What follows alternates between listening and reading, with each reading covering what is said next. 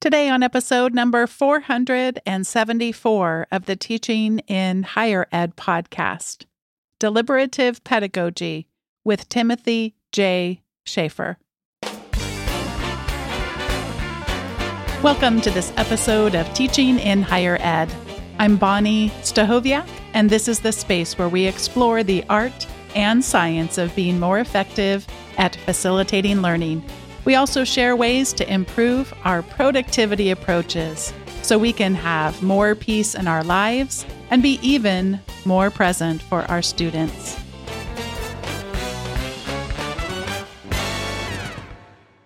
According to recent survey polling from the Wall Street Journal, the share of Americans who say they value being involved in their community has sharply declined over the last several decades. Similarly, tolerance for others, deemed very important by 80% of Americans as recently as 4 years ago, has now fallen to 58%, illustrating stark political polarization that may play a role in dwindling levels of civic engagement. These growing divides are part of what prompted the Biden School of Public Policy and Administration at the University of Delaware to partner with the Stavros Niarchos Foundation in launching a new civil discourse pilot program in the fall of 2021. Tim, welcome to Teaching in Higher Ed. It's wonderful to be here. Thanks. I am so grateful to have been introduced to your work, and what a pleasure it is to get to know you a little bit today. As you know already, I just wrapped up graduation. It's a darn good thing this is not a video podcast because I've got a case of hat head. But other than that, I think I'm ready to go. I always tell my students I love graduation because I bought my regalia as a doctoral student. And that it's not cheap, right? And so I think about it as price per wear. So I try to wear it as much as I can, but like it's not really the thing you wear to the grocery store or other things. And when COVID, the first year of COVID, when everything really just shut down and we were all like trying to figure out what in the world we were doing that first spring, I actually marched around my front yard and had one of my children record me on my phone. And like I said it to my students as like a celebratory moment in honor of it. But yeah, regalia is a lot of fun, but those hats don't help anybody, I don't think. No.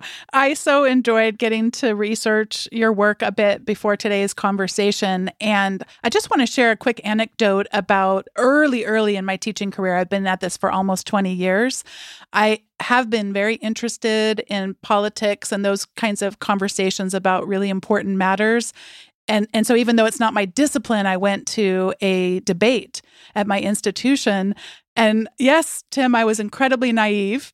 I watched the people who were attending go around and tell the people to go to the table where they were taking people's perspectives and give the opposite answer of how they felt about something so their team could win. And I have air quotes going since it's an audio. And I thought like, well, this is a horrible way of learning about things is to manipulate your answers in advance so your team can win. And then there wasn't a lot of really defining of terms in advance. And so fast forwarding all these decades later and being introduced to your work, I was instantly intrigued and so grateful for the work that you and so many do researching this area. Would you first share with us about focusing more on discourse than debate? Yeah, no, I mean, it's a great question. And I think for a lot of us, maybe experiences as students in things like high school or even our own undergraduate experience, I remember that kind of the pro-con sort of books around like the pros and cons of American history or the whatever else. And, you know, there's something to be said about digging into kind of questions in a way that you are advocating for a certain kind of position. And I think a lot of that's kind of what leads into this kind of debate framework, right? And when we talk about kind of the roots of these words, I think there's something really striking to remember that, especially in the kind of dialogue deliberation world, debate often carries this kind of connotation of like, it's bad, right? And the root of the word, like for debate, really literally means like to beat down, right? To fight. So there's a winner, there's a loser. As someone who has been a tenured faculty member in a communication studies department in the past and the home of a really good competitive debate team, I would often get reminded that debate's not really this total boogeyman, right? It's a great opportunity. So I have that qualifying statement for that. But I think more generally, as a, not just as a pedagogy, but as a disposition when we think about kind of how do we have difference and how do we engage each other, that sort of orientation only gets us so far. And it sets us up in some ways of being clearly cut, like this is good, this is bad. I won that one, right? That sort of stuff. In contrast to how we often think about things like dialogue or even say deliberation, kind of moving more towards debate. In one of our books, Creating Space for Democracy, we have this great little one of these tables. It's all about roots and meanings of these words. And so we break this down from things like debate and discussion, conversation to dialogue and deliberation. But as you move more in that kind of dialogic direction, right, this language of like this kind of sense of exchange and this flow of meaning, right? It's through, between, across, that sort of stuff. It starts to have these different connotations that I think open up the possibilities of like being more potentially constructive, right, with other people. And when we think about that in classrooms, or we think about that in communities, or whatever that environment might be, it just starts to set, I think, kind of set the table for a different way of being with one another. So instead of showing up and being like, I'm going to win this, and I just have to kind of queue up in my mind what's the thing that's going to knock them down or kind of elevate the position I have. It's how do I step into this and say, I've got some views, I've got some knowledge, right? This sort of stuff. And yet, what do I not know or experience that could inform and shape how I think about this thing, whatever it might be, or let alone the people, right, that I'm talking to. And I have found that for a long time as somebody who now like studies this, but in practicing in different kind of contexts, a lot of community-based work and things like that like this is what helps groups of people do, I think, the kind of collective work that often is required of us to do, right? In some kind of society where we're not all the same, right? We're not homogenous in a lot of respects. And if we really want to value that, how do we help kind of create those conditions? So that's where I think the kind of dialogue deliberation work as a contrast to debate can be really helpful. And for students, I will say, it's such a contrast because they're really not accustomed to that, right? They're usually kind of priming for like, what's the professor want me to say? So I'm trying to get this quite right. In contrast to like adding kind of in a slightly more incremental sort of way, some collective knowledge about the thing, in contrast to just like kind of getting the right answer. Is there a story that comes to mind with you, either in a classroom or perhaps in a community, where someone with significantly less knowledge and expertise than you have in a particular area did inform and shape your thinking, or perhaps someone in the room that you just got to observe who had a lot more power or a lot more knowledge, where that beginner's mind, a novice perspective, actually illuminated something, again, either for you or for someone that you got to observe? Yeah, I mean, gosh, this is a which one do you pick situation. So glad to hear that. But it's a great question. And I think, especially in higher education, for a lot of us, we're prepared, we are professionalized in a way that moves us. And I always have to remind these undergrad students when they're like, I was just walking on the sidewalk a couple of weeks ago, having this conversation of like, when you have that realization of an undergraduate degree really is about this broad sweep of understanding what does it mean to be a human, right? How do we make sense of information? What's all the stuff going on? And as you move kind of up, especially in kind of an academic way from maybe master's into PhD and things like that, you're focusing in on the content, right? The methods, maybe the focus, the area that you're exploring, all that sort of stuff.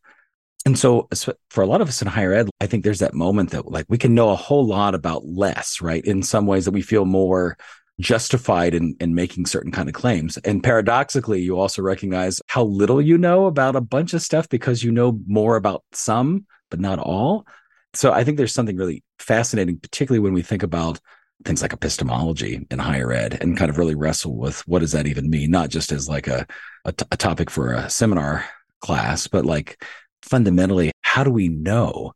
And a big part of my research now and shaping, really back into graduate school and earlier was this recognition of knowledge exists in lots of places.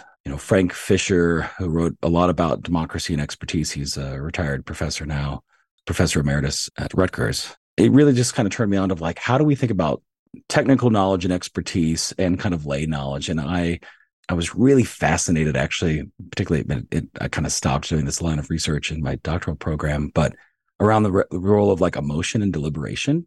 And there were all these stories of how there were like issues going on. And in a lot of ways, we set up the panel of the experts in the front of the room, and they're going to tell everybody like, this is what's going on. Or if you choose this, this is going to happen, right? Here's your kind of your smorgasbord of things. And here it is.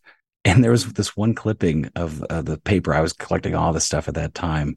And it was this line about basically this transformative issue in a community, and basically the folks who were showing up who were going to be most directly affected by whatever decision was made. It was like, leave your emotions at the door, right? Like, and I just remember being struck by that of like, what is it that makes it so easy for us to kind of shut out certain ways of experiencing the world and kind of seeing it, or having some visceral reaction to what's going on, which is it's a little bit different than what you were asking, but in a more direct way. I like books. This is audio, so there's no visual component to justify or close to your eyes, verify. though. Close your eyes unless you're driving. Yeah.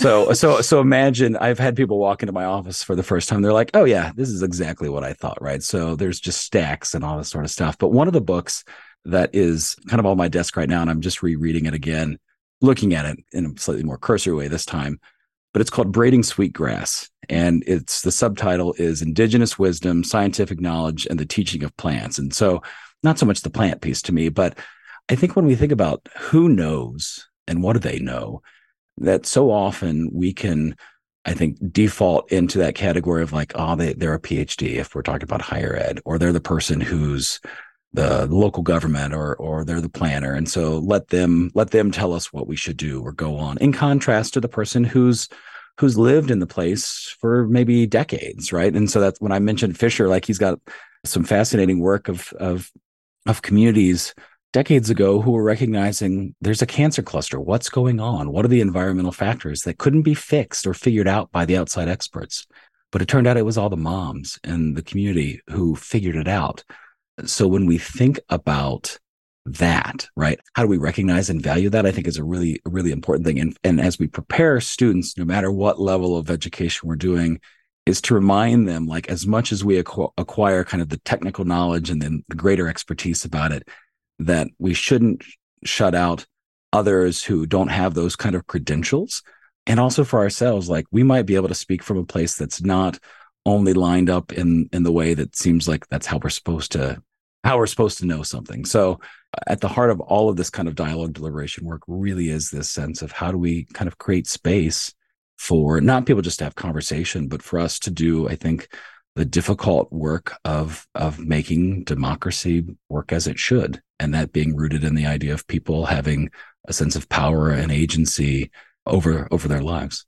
Allow me to take you briefly back to that debate, or some of the early debates that I attended at the university where I work.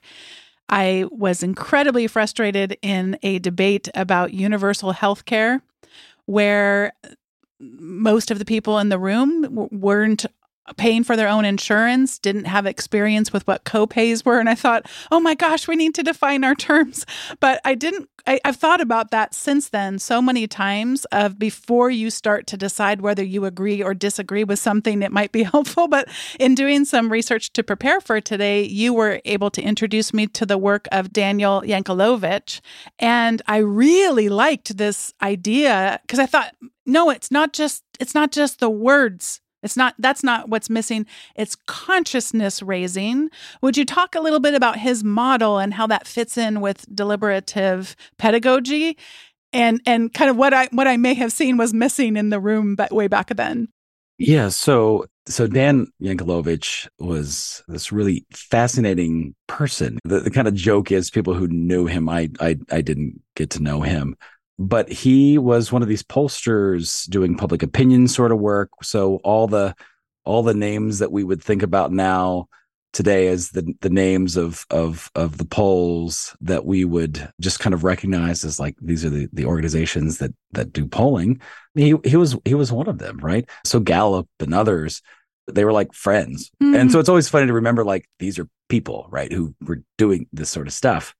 And what he came to realize, and I think this is true for higher ed, but it's also true when we're going into election cycles and everything else. Anytime you hear, like, there was a survey that talked to such and such, and whatever percentage of people say a thing, those are always snapshots in time. There's that moment, right? There's this literally, whether it's maybe in the past, right, on a phone or on a cell phone now or online or whatever it is, but wherever this is occurring, those are just these kind of truly a snapshot. It's uninformed. It's just like eliciting a response. What do you think about X? And so Yankelovich recognized this, and he wrote a couple books that are kind of really relevant to this, but there's one in particular called Coming to Public Judgment, Making Democracy Work in a Complex World, early 90s. I think it was 91, if I'm remembering correctly. And his whole concept that he really introduced, which I use and lots of others, it's included in some of the work that we do and the two books, particularly the Deliberative Pedagogy, which was kind of the foundation for some of the work that I and others are doing, giving some language to it, and then follow up the Creating Space for Democracy book in 2017 and 19, respectively. But Yankelovich really talks about this kind of like coming to public judgment, right? And public judgment was going from that place of like, there's a thing going on now, like basically awareness of it existing. And before we come to that place of resolution, there's this big kind of hill, right? You kind of got to climb to that. And this big chunk of moving from that first place of like, oh, thing going on, right? To resolution, understanding, whatever it might be. On that other end is that public judgment piece. And what that means is we got to think about, where do we get information? How do we think about it? Not just, again, back to that kind of polling piece, not just as some snapshot, but over some period of time as an individual trying to understand what's going on, but most likely and typically, and this is where like the polling that he started to do, shaped by all this sort of work, was in collective sorts of ways, to where people were kind of learning and listening with one another, really thinking about this. And so the book that he wrote a few years after this, called The Magic of Dialogue, and that was in the late 90s, right? It was like, what was it? Subtitle, Transforming Conflict into Cooperation. And I'm going to give myself points if I'm actually correct on both of those subtitles, by the way. And he actually has this great graphic in that book about setting up kind of differences between debate and dialogue, which I would use and use all the time in workshops and things like that. But like this whole kind of public judgment orientation, I think, is a really helpful and important one, because it moves us from like, and we can think about it in classes, we can think about it in co-curricular learning, we can think, whatever the situations might be, is like, how do we move from just like, hey, what do you think about this? And I say the thing, and we walk away and we don't do anything more with it. So even like pre-post sort of stuff, we could think about it in some ways like that. Or what are these processes? And to stay in the academic world here for a moment, for a semester-long experience, what is it that helps us not just talk about doing that sort of thing, but how do we actually do that in the places where we have some level of agency and influence, whether it's a classroom, if it's a residence hall, some student group, whatever it might be, to where you can actually do some of that sort of stuff, to where we come to understand like what is going on. How do we collectively kind of wrestle with some of this really complex content, right? And also, like, not just learning more about the thing that we're talking about, but also the people who are involved, right? And so that's where this kind of collective effort here is, to me, is really important. I think this would be a great time for you to share a bit about the SNF Ithaca initiative and some of the ways that work is supporting the kinds of things that you're talking about here. Yeah. So here at the Biden School of Public Policy and Administration at the University of Delaware, we've launched in 2021 something called the Stavros Niarchos Foundation Ithaca Initiative, SNF Ithaca for short. And it is very much rooted in a lot of these themes, right, that we've been talking about. It's fundamentally about what does it mean to be a citizen in the world, right? But more than that, what does it mean to be a democratic citizen? So that's really important as a qualifier. And so we think there are these kind of three pillars of what makes that possible. So civil discourse is really essential, civic engagement. And this third that we're really kind of adding to those two is this kind of media and democracy is one way to talk about it, but really is more this kind of mediated public square, right? So the way that I kind of shorthand this is, how do we talk to each other? How do we act with one another? And also, how do we understand all that within the world that we exist in, right? Most of how we exist today is mediated, right? It's how we get information. It's how we communicate with one another, whether it's on Zoom or on a phone. It's even in just like kind of everyday interactions. A colleague of mine, he studies media here with me as well. And he always makes this point. He's like, yeah, it's down to the cup of coffee. He's like, unless you're drinking my coffee, he's like, it's mediated. I'm telling you, it's pretty good or not, right? That sort of thing. And so I think we have to recognize that we today, especially when we're talking about social media and the like, are in such an environment that it's really important for us not just to take that as a given, but we really need to be kind of critical and thoughtful about that. And so SNF Ithaca really is geared towards this question of what does it mean to be an active and engaged citizen. And so for us, a lot of that is for undergraduate students. We have a student leaders program that we have students from across the university who are part of it, all sorts of majors. So we have some policy majors, but also international relations.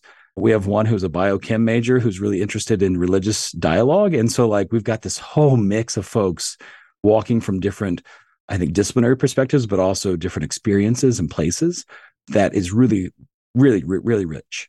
And one of our annual kind of signature events that we do, we have fellows who come to campus to do workshops and talks. They come into classes. In fact, there's one here literally right now who's been here for the last 2 days talking about media and its role in democracy appropriately. So we have opportunities for folks to join us to complement the conversations and the research that we're doing kind of in-house.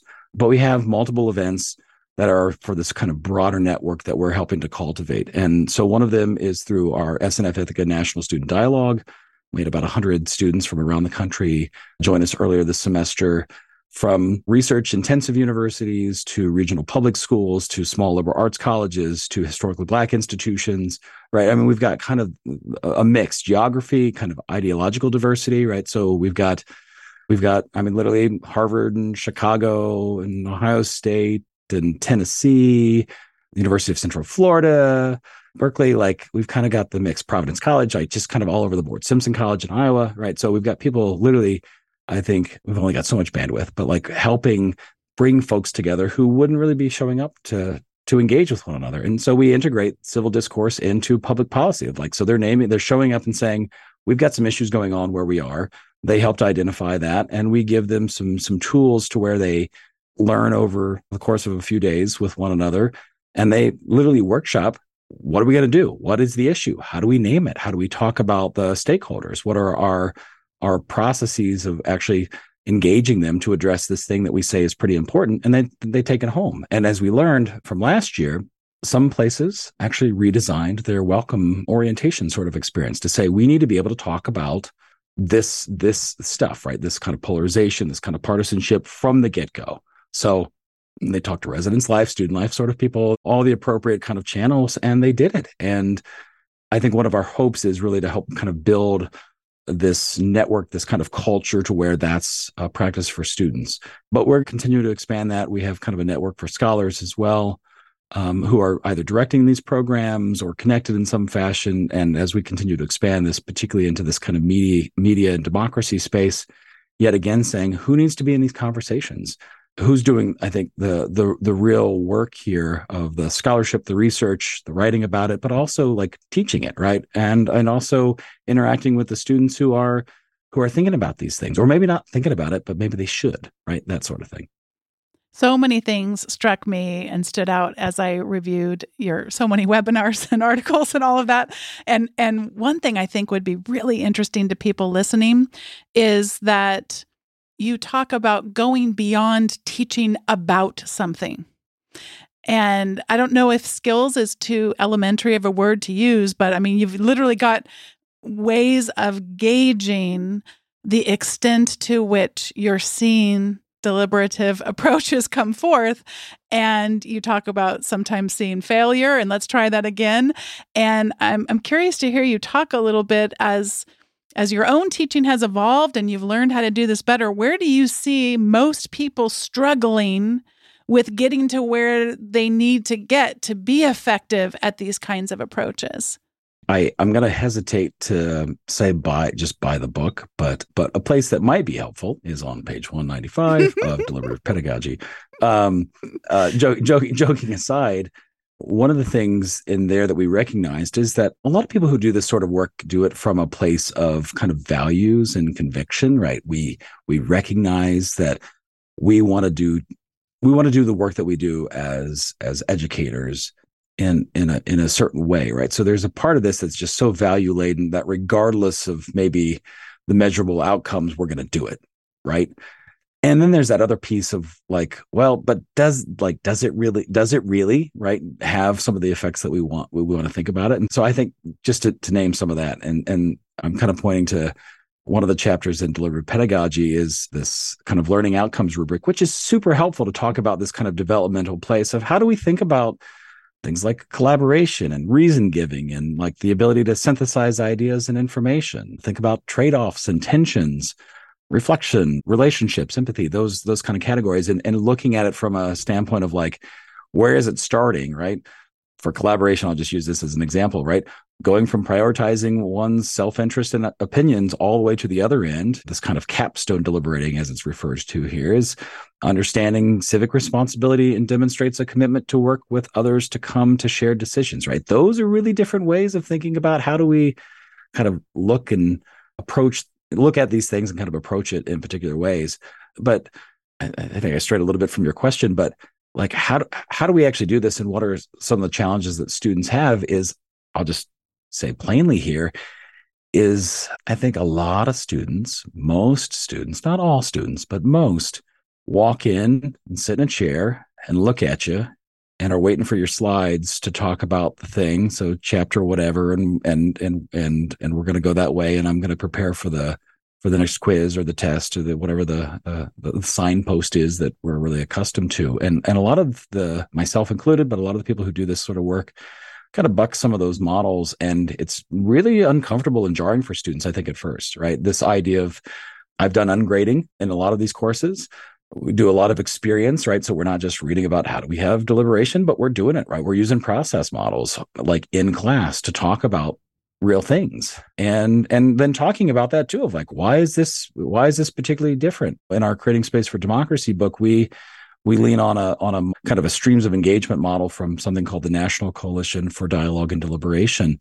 It's super helpful because it's one thing just to say like we should talk to each other. Well, yeah, okay, that sounds really good, but depending on what you're trying to do, there are different processes and structures that are going to help you accomplish that, because there's nothing more frustrating than walking in. I'm going to talk about a community conversation kind of environment here for a moment, but there's nothing more frustrating than walking into some meeting where you've tried to figure out like childcare and like dinner for other things, this is like after hours. And all of a sudden you think you're going to resolve something. And 2 hours later you walk out and you say, nothing's been resolved. This is actually just more complicated. Right. And so like setting kind of clear out on the outset, like expectations of what we're going to do, right? This is a one-time conversation, or this is going to be months, right? We're going to meet every few weeks. We're going to kind of build like sustained dialogue, for example, like from the onset, like it has to do that. Like it doesn't accomplish what it's designed to do. And so when we think about that from kind of an experience in a classroom or where it goes beyond that, I think having a kind of calibrated for what you're trying to like, are we just trying to have like exploratory conversation? Are we just trying to start to get to know each other or the thing that we're talking about? Or are we really deciding, right? Those are two really different things, all under the big umbrella of civil discourse, dialogue, deliberation. But it matters, right? Of how we approach what we're trying to do, because there's nothing worse than feeling like you wasted your time. And I think for students too, I think not just to kind of talk about it, but to actually experience it in a way of like, oh, that's really different. So like right now I have students who we did a few different processes, and there's a beautiful model called story circles, right? It's really simple. You sit down, you have a prompt. Everybody has a set amount of time, all equal, and you don't get to interrupt. You don't even get to ask questions until everybody goes. And then there's kind of a next phase. And that's super awkward for some people because they really want to say something. They want to jump in. But last semester, for example, I did this in one of these courses that I teach, kind of a foundational class to S&F Ithaca.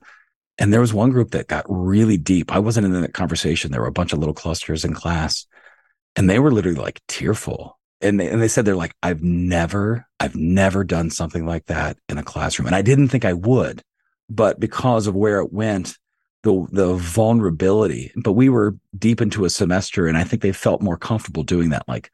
Which is an important thing to say here. Like, you don't just walk in the first day and be like, hey, we're going to like spill our guts to each other, or we're going to like kind of become open in a way that I don't want to, like, I don't know that person sitting beside me, right? But there comes a point where there's a willingness. And I think I literally today, I'm not even lying about this just because we're on a podcast. You lie when you're not on podcasts, Exactly. I'm just a rampant liar when I'm not on a podcast. That's just who I am. Good to meet you in this context. No, this is great. But I was saying to a student, I was walking down the sidewalk who I'm trying to recruit one of these students to be in our program next year, our student leaders program. And the other person is a graduating senior who, if she wasn't a senior, I would be hounding her to be in the program too. And I was like, this is one of the really like, I don't want to say like heartbreaking things about being a professor, but there comes this moment where these two students were both, I'd say, timid, kind of quiet in the front of the room, very good students, but just not vocal in a lot of ways. And now there's just such a level of comfort. They're really thoughtful. They bring so much. And the student is now going to graduate. And I was saying to her, I was like, this is the sad part in like a semester long experience when you get to meet somebody like her. I was saying this to her. I was like, and you're about out the door, right? And so we're just getting to that place where we're really starting to feel like we could really talk about this stuff in a collective way, right? Not just in kind of one-on-one, and then you're gone, right? I'm waving goodbye and say like, best of luck in your future endeavors sort of stuff. And so I think that's the really fascinating thing about this sort of work, when you have these moments, these moments of kind of glimpsing into like who they are beyond the kind of the veneer of being a student in a class, taking the tests and the quizzes and all this sort of stuff. Cause we do all sorts of experiential stuff. We're using different ways of assessment. And my hope always is, I think for this particular student, is that she's going to go off and do other things. And this is the sort of like, I think the stickiness of some of this work. Like you may not be walking around being like talking about citations for like Yankelovich, 1991, right? I don't think she's going to be doing that in the future, but I think she is going to recognize there's a different way for me to be in the world that can be shaped by this sort of model, whether it's in a workplace, maybe it's with interpersonal relationships, with family, friends, things like that. But there's another way of being, because so much of our environment right now is, I mean, we hear these narratives, right? It's deeply polarized, it's partisan, and they all know it. They all experience it. They're living in this. And I think when we have the opportunity to see another way of talking about something like politics, right? We can wrestle with these, and we're talking about policy issues a lot because it's a policy course. And like, these are all choices that people in communities make. And we have to recognize like there are ways in which we can approach that in a slightly different way. And what opportunities exist when we do that, right? When we recognize you've got a different angle on this, but if we can talk about that, there might be something that we actually agree on underneath it. The positions are not necessarily the same as the values that are shaping it. And if we can, I think as educators, help create those conditions for students to not just kind of intellectualize that, but actually experience that, I think we're all the better. This is the time in the show where we each get to share our recommendations. And I wanted to recommend a podcast that relates to something that shows up in your work. And you said it during this episode, Tim, and that it has to do with naming things. There is a beautiful podcast episode where Anderson Cooper interviews Stephen Colbert. And it's the only episode of this series that I've listened to, but there's a whole series that Anderson Cooper is doing about grief. This particular episode is called Grateful for Grief. And Tim, why it reminds me of that is just the power that it can be when we settle ourselves down and we actually name things, how incredibly transformative that can be. And they both speak so openly and in heartbreaking, but powerful ways about their own experiences with grief and heartbreak. And one part of the episode, and I can't even remember which one of these two men that it was that shares this, but they really just break down in a very visceral way, talking about how they couldn't remember the sound of a parent's voice. Mm-hmm. And it was such a moving episode. And some listeners may, if you've been listening for a little bit, back on episode 462, I had my mom on the podcast and I read her a column I wrote about teaching lessons I learned from mom.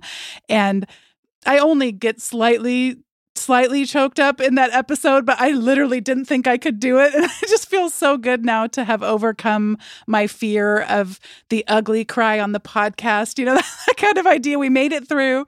And I have done the ugly cry on the podcast, by the way, Tim, but that's all right. That's all I right. didn't That's on good. that That's one. good. It's a beautiful episode. So even if you think like, why would I want to cry so hard over, I mean, it is a very raw, real conversation between two men, but it's just such a powerful example of naming. And to me, I feel like we don't get to heal from so many things in life if we can't name things and learn how to do that well in healthy and whole ways. So it's just a beautiful conversation I would really recommend. And I can't wait, by the way, Tim, I don't recommend things, just like you only lie on when you're not, you don't lie on when you're on a podcast.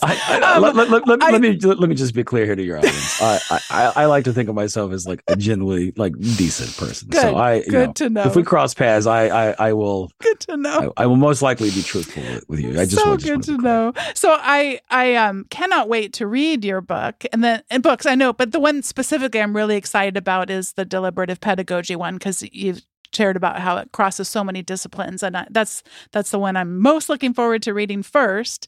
But I don't recommend things if I haven't read them yet. So I am going to officially also recommend that people go look at your website, watch some of the webinars that you've done, and the people that you're connected with. I mean, this is just a wonderful body of work that, speaking of healing, I think can be healing for those people listening in the United States. Boy, does our nation ever need healing of these kinds of things, that these tools and approaches could help us all learn how to be better engaged with one another. So I look forward to, in a future episode, getting the chance to read and recommend. And now, Tim, I want to pass it over to you for whatever you'd like to recommend today.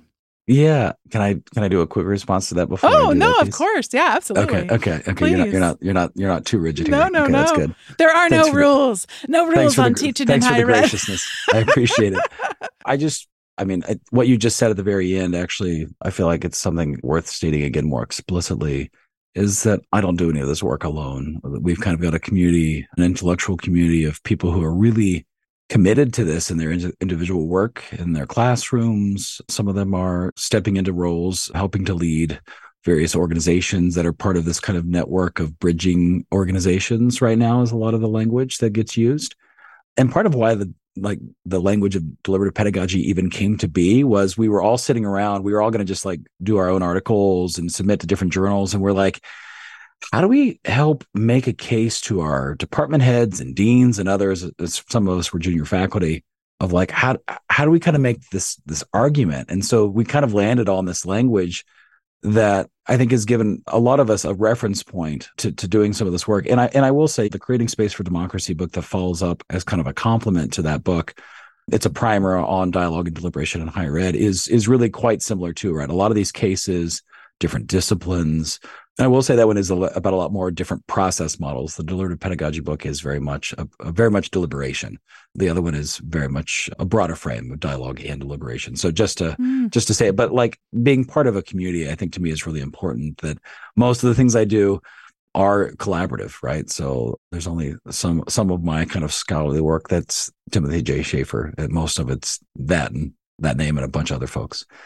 But the thing that I've been thinking a lot about, and maybe it's because I'm doing a kind of a revision of a book chapter, and you were just using this language around peace, and there's a bunch of conversations lately that have been kind of framed around that. I'm doing some fascinating work back in my alma mater. If I can do like two things here, this would be great. Yeah, no rules. I love it. This is great. And I guess I could probably just do it anyway, and you have to begrudgingly accept it. But so I'm glad you're appreciating it. It's really Andrew, the podcast editor, who's in control of all of us at this point. Oh, okay. Well, so if you actually hear this, you know that Andrew's been Yes. accepting. We love if not, you, Andrew. then, Yes. Wonderful editing skills. But I did my undergrad at St. Bonaventure University, a small liberal arts college, a Franciscan school. But it's the home of a poet by the name of Robert Lax. And he, in the early 20th century, there was this cottage out in the woods that Thomas Merton, who was this kind of monastic writer who wrote about war and things in the middle of the 20th century, that they're trying to reclaim this cottage for civil discourse. So I've got involved in these conversations. So I've been thinking a lot about peace because they were both really strong advocates for this work. And I'm revising this chapter around peace and dialogue. And it really got me thinking about how do we think about this in a way that is about the person, but it's also about the way that we exist in the world. And the line that I use all the time is, how do we live well with one another? And we can take that in a lot of big ways. But I would point as a recommendation, one of the wonderful mentors that I've benefited so much from, and kind of the professional walk, but also personal in a ways. He passed away just a few years ago, but his name was Hal Saunders. And he helped develop actually the sustained dialogue model. But he has this beautiful line in a book that he published in the late 90s, 1999, I believe, called A Public Peace Process. And he has this line in there. And you could probably find it. I'm going to say a phrase. You could probably do a quick Google. And it's the sort of thing that I used to have tacked up on my office door. But I think it's so beautiful and such a powerful reminder of how to think about this. So my recommendation would be check out Harold Saunders' A Public Peace Process. And the line is this: dialogue is a process of genuine interaction through which human beings listen to each other deeply enough to be changed by what they learn. Each makes a serious effort to take others' concerns into her or his own picture, even when disagreement persists. No participant gives up her or his identity, but each recognizes enough of the other's valid human claims that he or she will act differently toward the other. So as I think about that sense of that willingness to listen, it's not about changing your mind or being compelled to do so, but creating a space to have some degree of intellectual humility and to recognize that you might know a whole lot. You might have a bunch of technical knowledge, especially for academics, we feel pretty confident in those things. And yet still, what do we not know? And where does something like dialogue afford us an opportunity? And it might come from students in a first semester class, or it might come from the grandma who walks into some community conversation and you're looking at them and saying, what the hell are you doing here? And you realize they got a lot to say and it's pretty important and you might want to listen. Listening deeply enough to be changed by what you learn is a hugely important practice. Tim, it is absolutely fabulous to have been connected with you for this conversation. And we're going to be doing a lot of talking, even if it's just one way, because I have so much that I want to continue to learn from you and your collaborators. Thank you so much for your generosity on coming on the show today. It's been a wonderful opportunity. Thank you so much. Thank you once again to Timothy J. Shaffer for joining me on today's episode of Teaching in Higher Ed. Today's episode was produced by me, Bonnie Stachowiak. It was edited by the ever-talented Andrew Kroger, who always keeps us guessing in terms of what stays and what goes and does such an exceptional job. Podcast production support was provided by the amazing Sierra Smith. Thanks to you so much for listening. If you've yet to sign up for the weekly emails, you'll get an update with all the show notes from the most recent podcast episode. This one with Tim is going to be amazing, so you got to go over to teachinginhighered.com/subscribe, and you'll receive an email once a week with the show notes and other resources that don't show up on the podcast. Thank you so much for being a part of the Teaching in Higher Ed community, and I'll see you next time.